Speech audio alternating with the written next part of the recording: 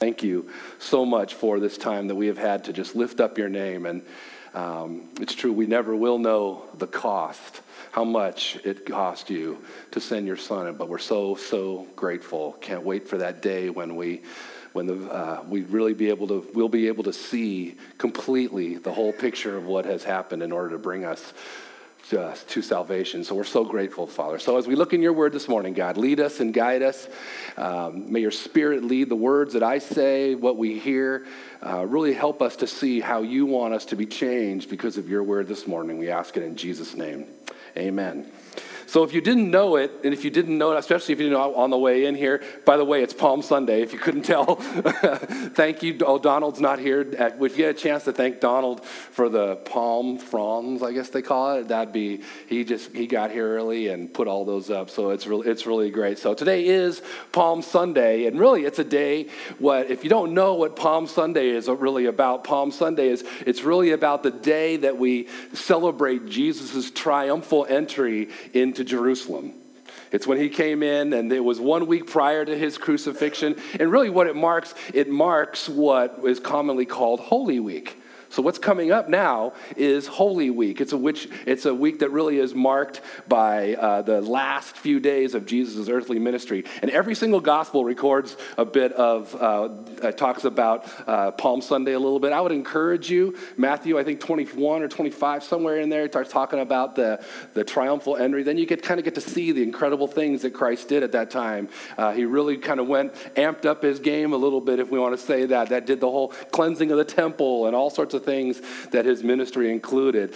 But on that first Palm Sunday, the crowds really believing that Jesus was the Messiah and that he was going to set up this new reign, this new kingdom. What they did is they put their cloaks on the ground, and we call it Palm Sundays. They cut these palm fronds and they put them on the ground and they waved them, and they did it all really in a sign of recognizing that he's here, the King. He is here, our Messiah. And what they were doing is that signified royalty, putting things on the ground like that. He's the King. He is royalty. We're going to show him. But the problem that happened during that time is these people didn't realize or understand that Jesus was going to set his kingdom up in a way that they did not anticipate, that they did not expect at all.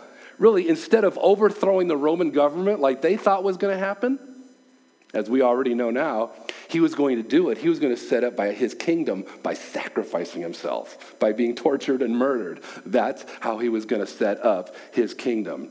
Now, it's interesting to note that many of these people, probably most of the people that were out there singing, Hosanna, Hosanna, he who comes in the name of the Lord, where yes, he's here, is here. Really, many, if not most of these same people were the people that were doing what a week later?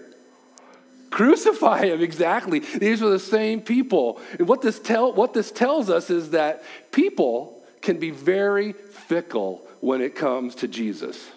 On one hand, people like and accept the whole idea that Jesus is about love, and Jesus is about his acceptance, and he's about forgiveness. People love that part. Yet on the other hand, people find it really easy to reject his demand for a selfless life, for a life of self-sacrifice or self-denial or complete obedience. We don't like that a lot of times. That's not a message that people enjoy. Now, in light of this, though, in light of all of this, can you keep your baby quiet, please? In the light... It is so good to have the expanded Page family here, by the way. Cry away. Believe me, it's totally, completely fine. So in the light of all this that we just talked about, besides that last part, in light of what we just talked about, what we're going to do as we continue in our study of the Gospel of Matthew, we're going to be looking at a passage of Scripture where Jesus speaks really some extremely pointed words, both to those people that reject him and to the people that accept who he is.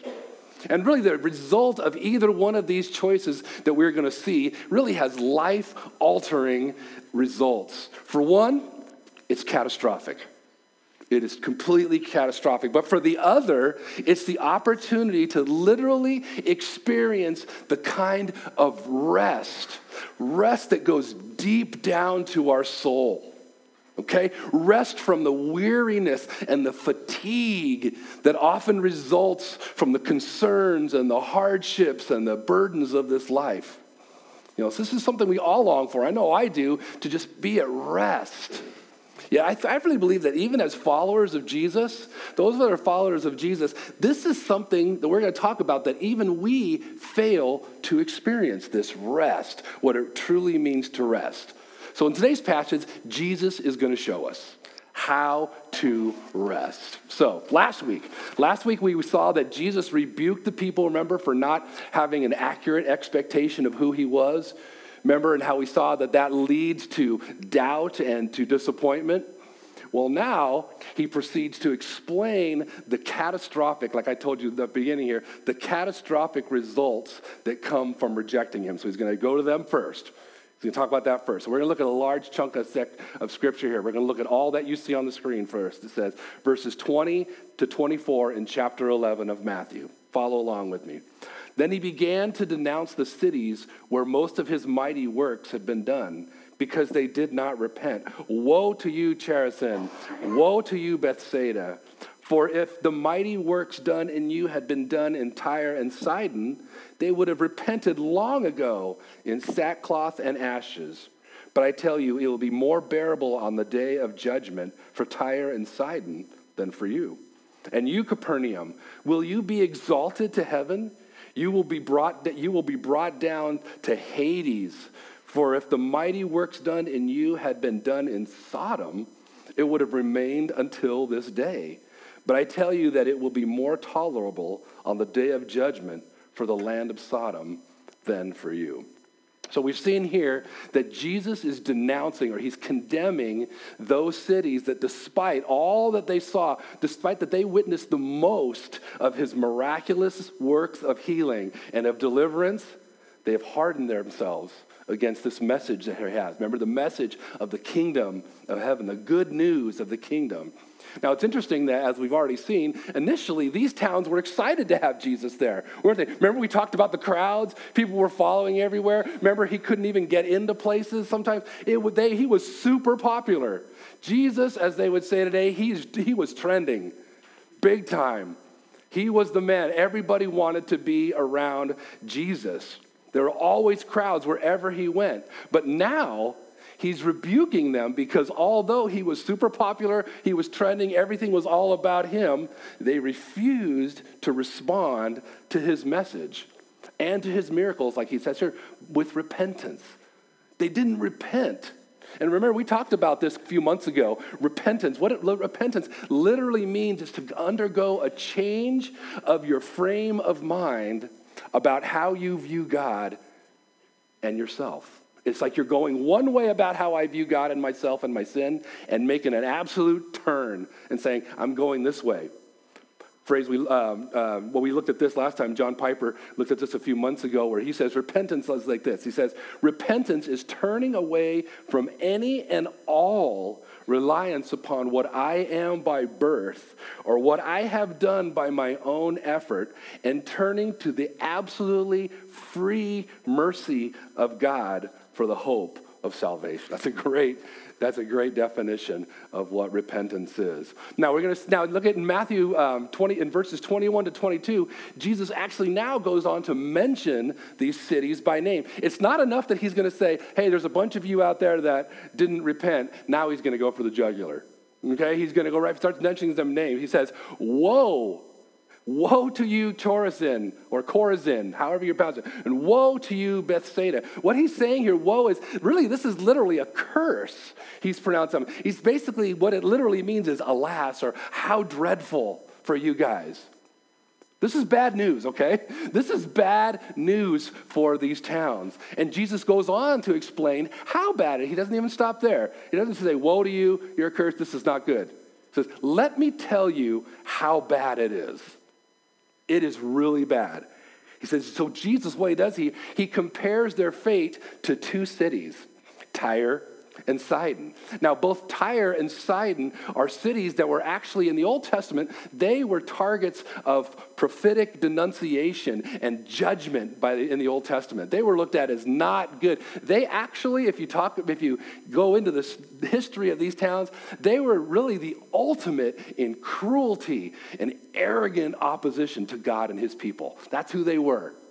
So he's comparing them to them. Okay? Yet ironically, what he's saying is the fate of Tyre and Sidon is favorable compared to these two cities. Okay, it seems that even these two towns, would be more likely to repent than Chorazin and Bethsaida, given the same evidence. If Jesus, what he's saying is, if I would have been there, if I would have done what I did in their town that I did in yours, you know what? I know they would have repented. That's how bad you are. That's how bad this situation is. Now, in verse 23, he goes on to mention another town.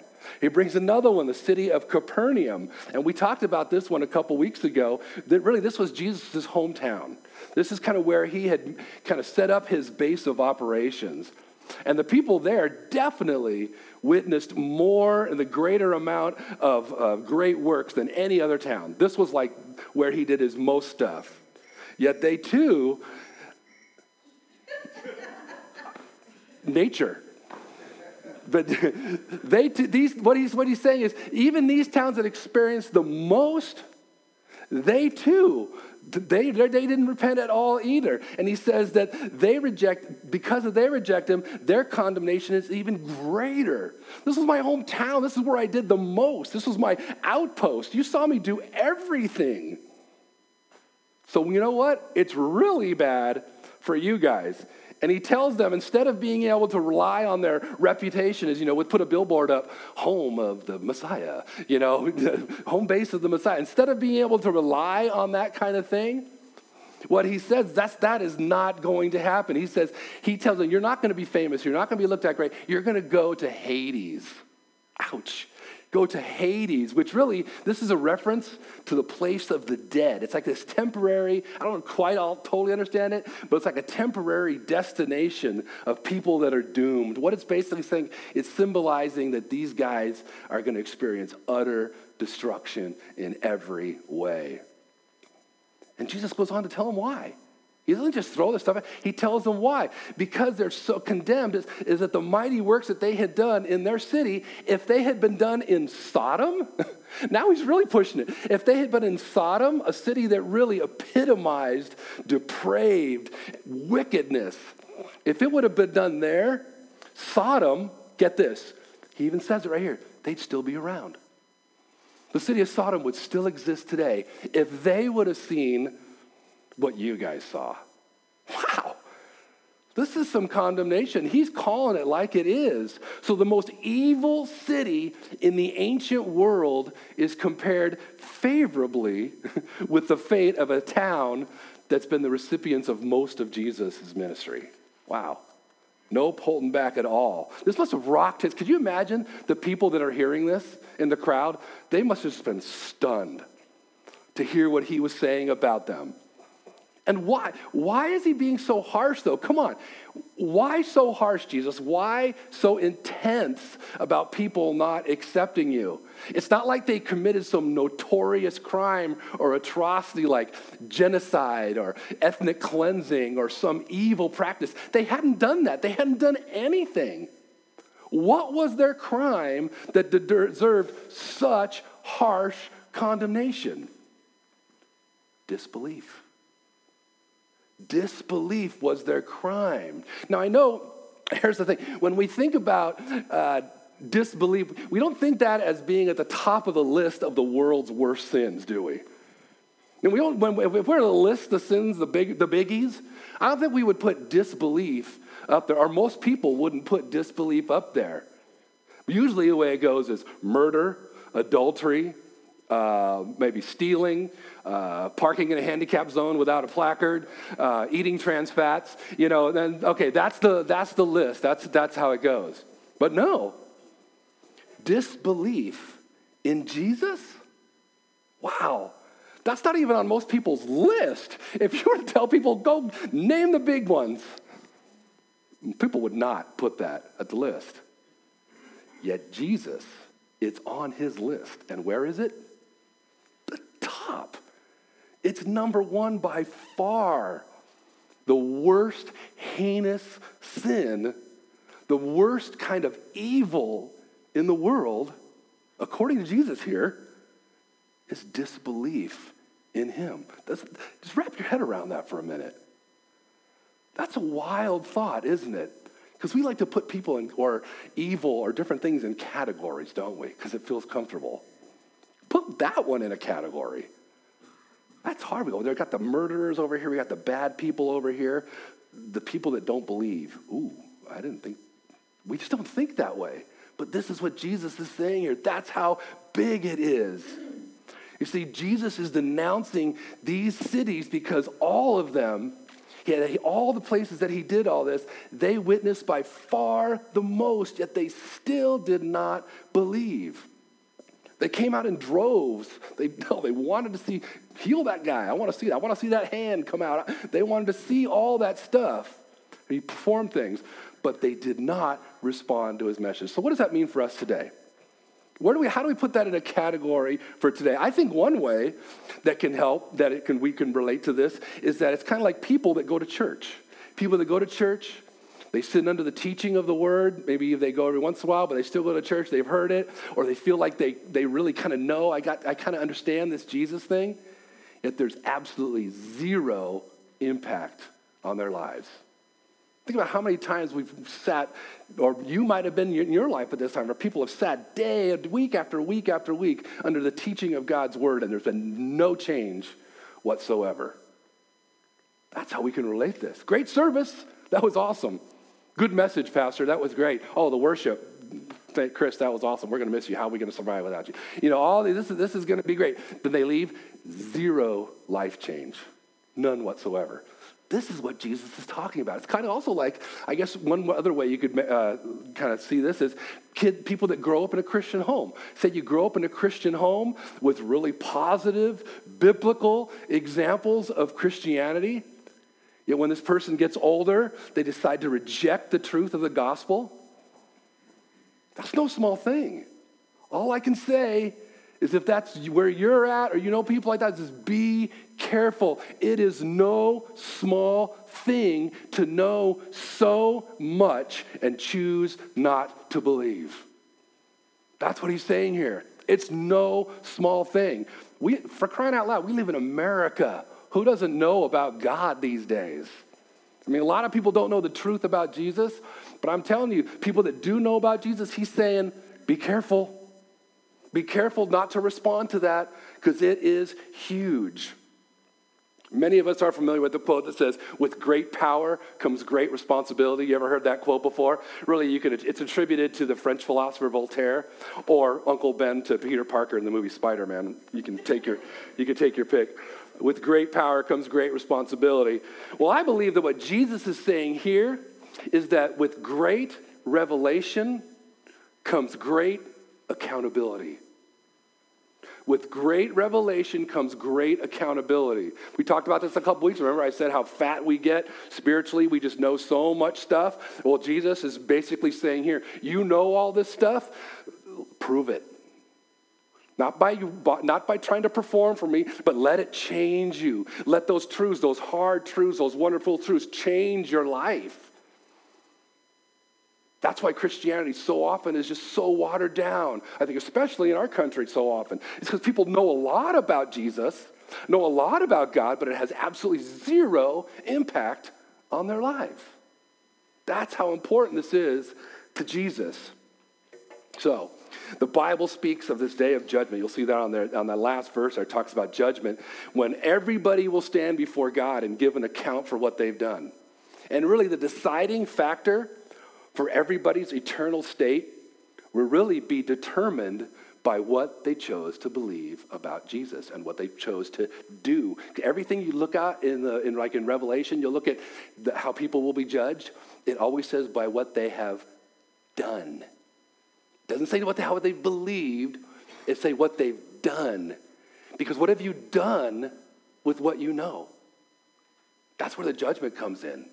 What have you done with what you know? Thankfully, as followers of Jesus, we know that any shortcoming that we have, Jesus takes care of, but that does not mean that we say, I don't have to do anything anymore. No. This is a great example how Jesus has talked to these towns, how important it is that when we read something and we hear something and the Spirit of God nudges our hearts, that we do something about it. We follow through. We ask God, how do I apply that to my life? This is a very important issue. So, now in sharp contrast, we're going to go the other direction. To these sharp contrasts to these cities which refuse to respond to Jesus and his message. Now what we're going to see is because how we're going to see now about how we have this faith and how it comes to us, and because of how it was revealed to us and how we responded in repentance to Jesus. Okay, we're going to hear about how it affects us, okay? For those who have faith or people that are still wanting to learn about Jesus, how is it revealed to us, and how does this repentance message change us? So let's look at verses 25 to 27. And he says, at that time, Jesus declared, and this is a total turn of direction, I thank you, Father, Lord of heaven and earth, that you have hidden these things from the wise and understanding and revealed them to little children. Yes, Father, for such was your gracious will. All things have been handed over to me by my Father. No one knows the Son except the Father. No one knows the Father except the Son, and anyone to whom the Son chooses to reveal him. So, Jesus begins these verses with a prayer, okay? He just stops what there's, and he starts to pray. And it's a prayer of thanksgiving to his Father. And he's thanking his Father for the person who has the absolute authority over all creation, for how the truth of this message is actually revealed. It's really interesting here. He's going to say, this is what I'm thankful for. I'm thankful for this is how you do it. I'm thankful for this is how people come to know you.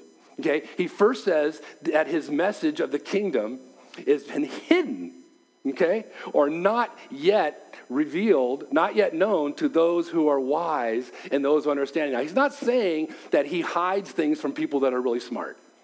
That's not what Jesus is saying here. He's saying that even the best human wisdom and insight cannot comprehend divine wisdom. You can't do it. You can't be super smart and finally get it.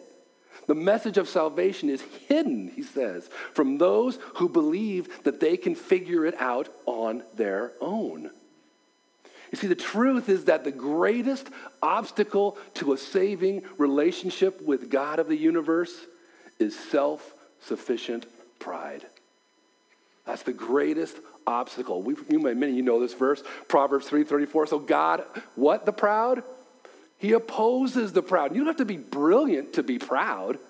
You can be a complete idiot and be so proud that, no, I don't need that. I've got this figured out. He opposes the proud, but he gives grace to the humble. Now, by contrast, little children, precisely because they do not rely on their own resources, are open to receiving God's divine revelation concerning Jesus and his message of the kingdom. Spiritually speaking, little children are those who are thoroughly and completely aware of their helplessness and absolute dependence on God. Have you ever been there before? Have you ever just felt like a child and you're just like, God, I need you. Nothing else is going to work here. Nothing else is going to make this better. I need you. That's what he's saying. He loves to reveal himself to people like that. Now, this contrast between self-reliant and the meek dependence upon God is what he's talking about here. And really, it's illustrated. I couldn't think of a great illustration, so I thought, let's go to the Bible here. The difference is really well illustrated in Luke chapter 18. Many of you know this story where it says, 18 verses 10 through 14, it says, 2 men went up into the temple to pray, one a Pharisee and the other a tax collector. The Pharisee standing by himself prayed thus, God, I thank you that I'm not like other men, extortioners, unjust, adulterers. I don't park in handicapped places without my placard, or even like this tax collector. I fast twice a week. I give tithes of all that I get. But the tax collector, standing far off, would not even lift his eyes to heaven, but beat his breast, saying, God, be merciful to me, a sinner. I tell you, this man went down to his house justified rather than the other. For everyone who exalts himself will be humbled, but the one who humbles himself will be exalted. That really brings it home, doesn't it?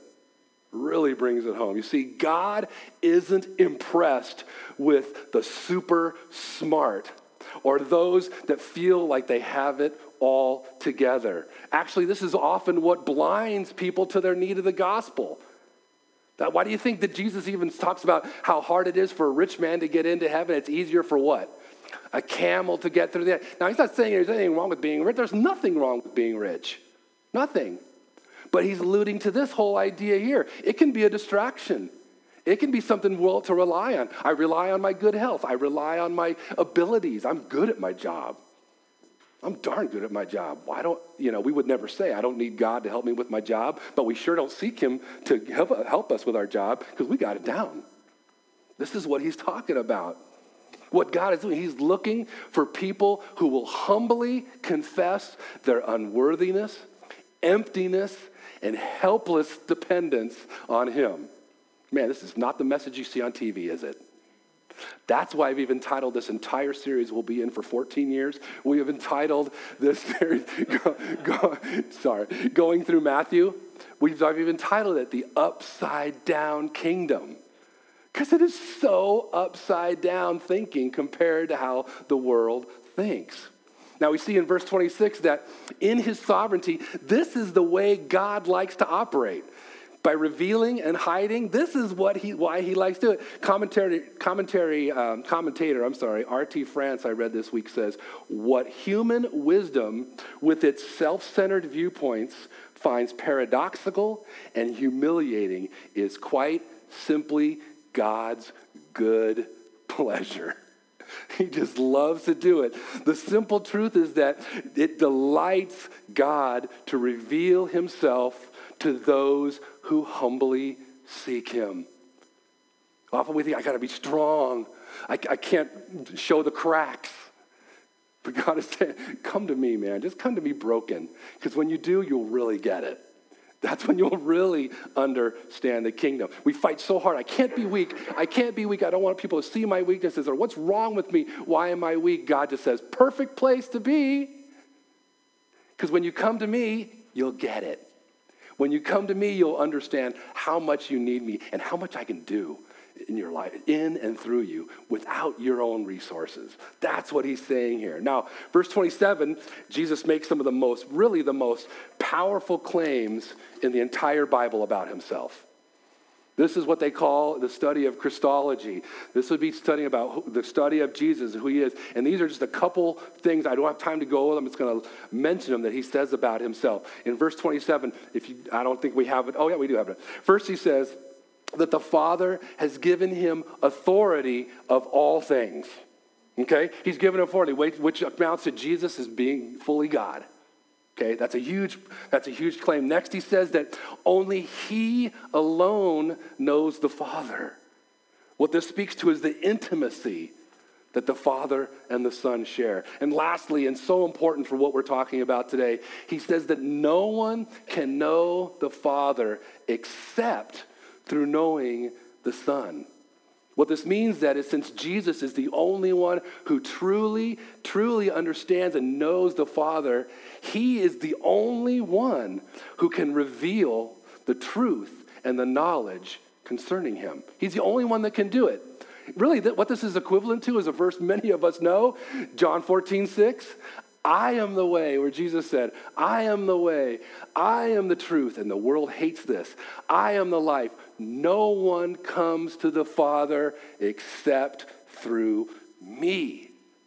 I'm the one that reveals you to God, not your crystals, not your whatever else you go through, not this other religious mumbo jumbo that you feel you got to go to. It's me. I'm the one that reveals the Father to you.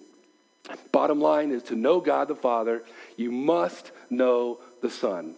And really, this is something that only happens through divine revelation, which that means it's God revealing himself to us through his Son. God revealing himself to us through his Son. In biblical literature, when you talk about know, this word to know, it's not just to know like knowledge, it's a relationship to know. Okay, it's not just knowing, it's more than simply an acquisition of knowledge about someone. Okay, like I know Marcia plays the piano. That's not the know they're talking about here. They're talking about relationally, to have a relationship. Okay? And as we've seen, this knowledge is freely given. And that's what he's trying to explain here. It's freely given, not achieved by human effort. Ephesians 2:8-9, another familiar verse. For by grace you've been saved through faith. Why? And it's not of your own doing. It's the gift of God. Not a result of your work. So you can't boast about it. There's that wise thing again. Oh yeah, I came to God.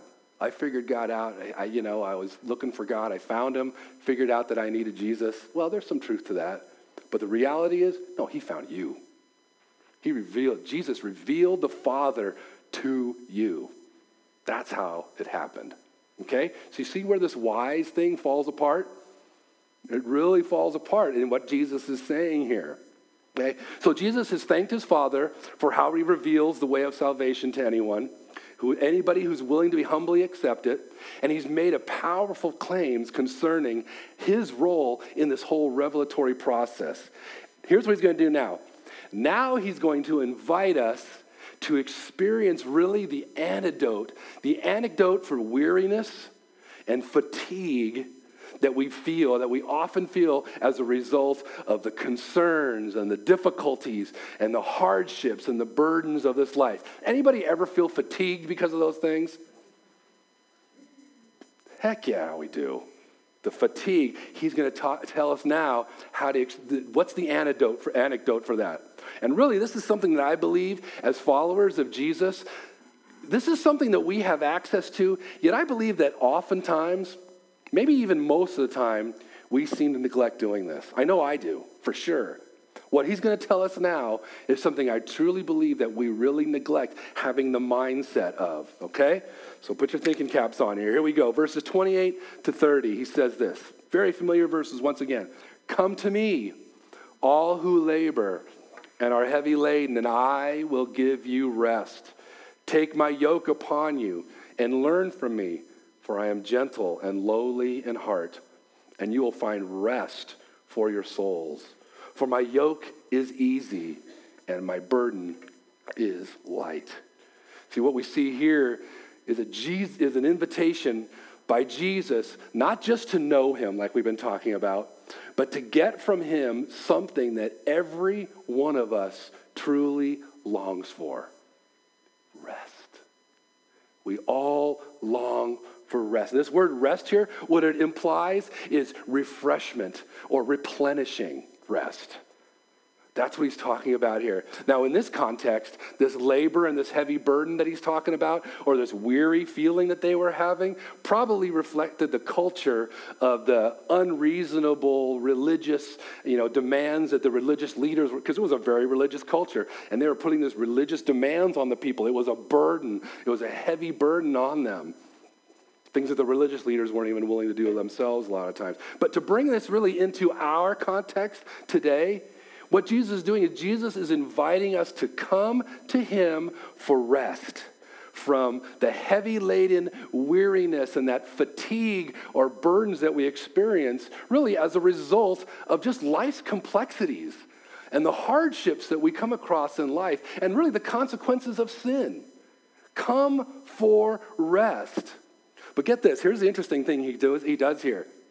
The rest that Jesus gives us actually comes in the form of something that we're actually trying to get rid of. We're trying to get rid of this burden. But the rest comes from a burden, a yoke, what he calls a yoke. He's saying, take this burden, take this yoke upon you. Now, I have a picture of, this is the kind of yoke he's talking about here. A yoke, this is a yoke where a person wears really to distribute the weight of a load across their shoulders for the purpose of making it easier to carry that load, okay? So they balance things out. Jesus invites us to come to him in order to take upon ourselves a yoke. He's not saying, I want to take your yoke away. I want to take a yoke off of you. I want to take any burden off you. No, he's not saying that. He's saying he's take his yoke because his yoke is easy and the burden or the weight of it is light. Okay? It's light. Jesus says that the answer for the heavy burden is a completely different burden. Here's what's happening. What Jesus, and this might paint a picture better for you, what Jesus is essentially offering is a yoke exchange. That's what he's offering. He's offering a yoke exchange. Our heavy, burdensome, fatiguing yoke of worrying. Anybody worrying here?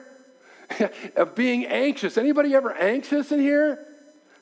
He's saying, give me that, or trying to earn God's favor by being good or doing good things. Now that's what I got to do. He's saying, no, I want to exchange that yoke for a yoke that replenishes you and that refreshes our very soul. So often we think that we will find rest, the rest that we need. I don't know about you, but sometimes, okay, that vacation's coming. You know, my wife and I are going on a cruise in a month. I'm thinking, okay, it'd be easy to think, okay, that's when life's going to get really great. We all know we all know the answer to what that is. So often, though, we feel like, I'll find rest when this darn project gets over with. It's it's draining me. Once I'm done with that, I will find rest.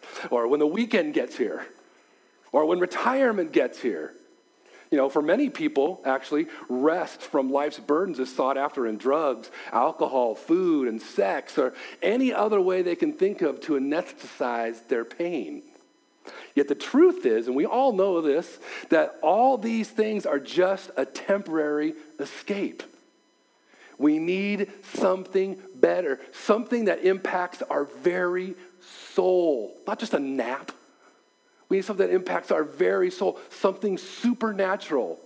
I like what one commentator, Frederick Bruner, said that I read this week. He says, Jesus doesn't promise an escape from reality, but he provides the right equipment to deal with it. And this equipment he's talking about is his yoke. And if you really look at this text, it says what this yoke does, it enables us to do when we feel that yoke come on us that he gives us, it's a yoke that enables us to be able to learn something, okay? Take my yoke upon me and learn from me. Okay, he's asking us to learn something very, very important here. And look what he says in the first part of verse 29. Take my yoke upon me and learn from me. And says what Jesus is saying there, he's saying, and I'm putting this up on there for you because what I think this is really the crux of what he's saying. What taking Jesus' yoke upon ourselves means is purposefully choosing to walk and live in obedience and submission to his word so that we can learn to live under the reign and rule and authority of God in our hearts and lives. Now, not an easy phrase to remember. I just want to say it again, though, because this is what I believe taking the yoke really means. It means taking Jesus' yoke upon ourselves means purposefully choosing to live in obedience and submission, to walk and to live in obedience and submission to his word so that we can learn to live under the reign and rule and authority of God in our hearts and lives. And not in a way that's burdensome, not in a way that's heavy at all or legalistic or guilt-driven, but by trusting and believing that he, like it says here, is humble and he's gentle. And we need to believe things like what Philippians 4:19 says is, my God will supply every need of yours according to his riches in glory in Christ Jesus. The truth is that rest for our soul does not come from pursuing leisure or avoiding hard things. Let me say that again. Rest for our souls does not come from pursuing leisure or avoiding hard things in life. Rest for our soul, this is it, guys. Rest for our soul comes from pursuing obedience. That's where rest for our soul comes from. It comes from seeking first his kingdom and his righteousness. That's where the rest comes from. So who's ready to exchange burdens? Who's ready to exchange yokes? Your burdensome and fatiguing yoke for the yoke that Jesus offers, that is easy to bear and provides rest for our souls. I want to have you ask, I'm going to put this question. I want you to think about this. Ask yourself this morning, what is an area of my life I struggle to give Jesus complete control and need to learn how to walk in obedience and submission to him? This is a great question that we all need to ask. What is an area of my life that I struggle to give Jesus complete control and need to learn how to walk in obedience and submission to him? We think, obedience, that means a lot of hard work. No, what he's saying here, obedience means freedom. He's saying obedience to him. When you remember, like we talked about earlier, when you hear something in the word, when the Holy Spirit convicts you to do something or not do something, and you do it, that's where freedom is found. That's where the burden is lifted, by being obedient to what God wants us to live like. That's why we've talked about it's so important to be in the Word and to be with other believers and to be talking about this stuff, because it goes against our nature. What I got to do to get rid of my burden, I got to work harder to get rid of it. Who's not exhausted doing that? I do it all the time. I'm stressed out about this. I got to work to make it better. No. Obey. What does it mean to obey? Oh, God, I'm nervous about this sermon. I'm nervous that it's not coming together. What do? Just be obedient, Rob. Just work hard, pray, and let God take care of the rest. Put that in your own situation, wherever you are, at your job, your home, your kids, anything else, your health. Can you just say, I can't fix this. I need the burden that you give, and the burden is I'm just going to be obedient. I'm going to trust. I'm going to pray. I'm going to be accountable. I'm going to be in your word. That's where the light burden comes. And he's asking us to take that burden. He's asking us to take that yoke, but we're also to remember it's easy and it's light because he's humble and he's gentle and he loves you and me more than we could possibly know. Let's pray. Father God, we thank you for your word. Thank you that at times it does seem harsh. But God, we thank you for the truth that it brings. And I pray for everyone here, including myself, God, that you would help us to go to you and to willing to take your burden, to exchange that burden for obedience, to living as you desire us to live, and doing whatever it takes, God, to be obedient. Not because we feel like, oh my gosh, I have to do that now, or I feel guilty because I don't. I thank you, God, that you give us the strength, you give us the wisdom and how to live out the things that you command us to do. So I pray for all of us this week, God, that we would, as we ask this question of ourselves, what is it? What area in my life do I need to give over to you and be obedient? I pray that you would reveal that to us in your humble and gentle way and draw us to yourself. Show us once again how much you love us.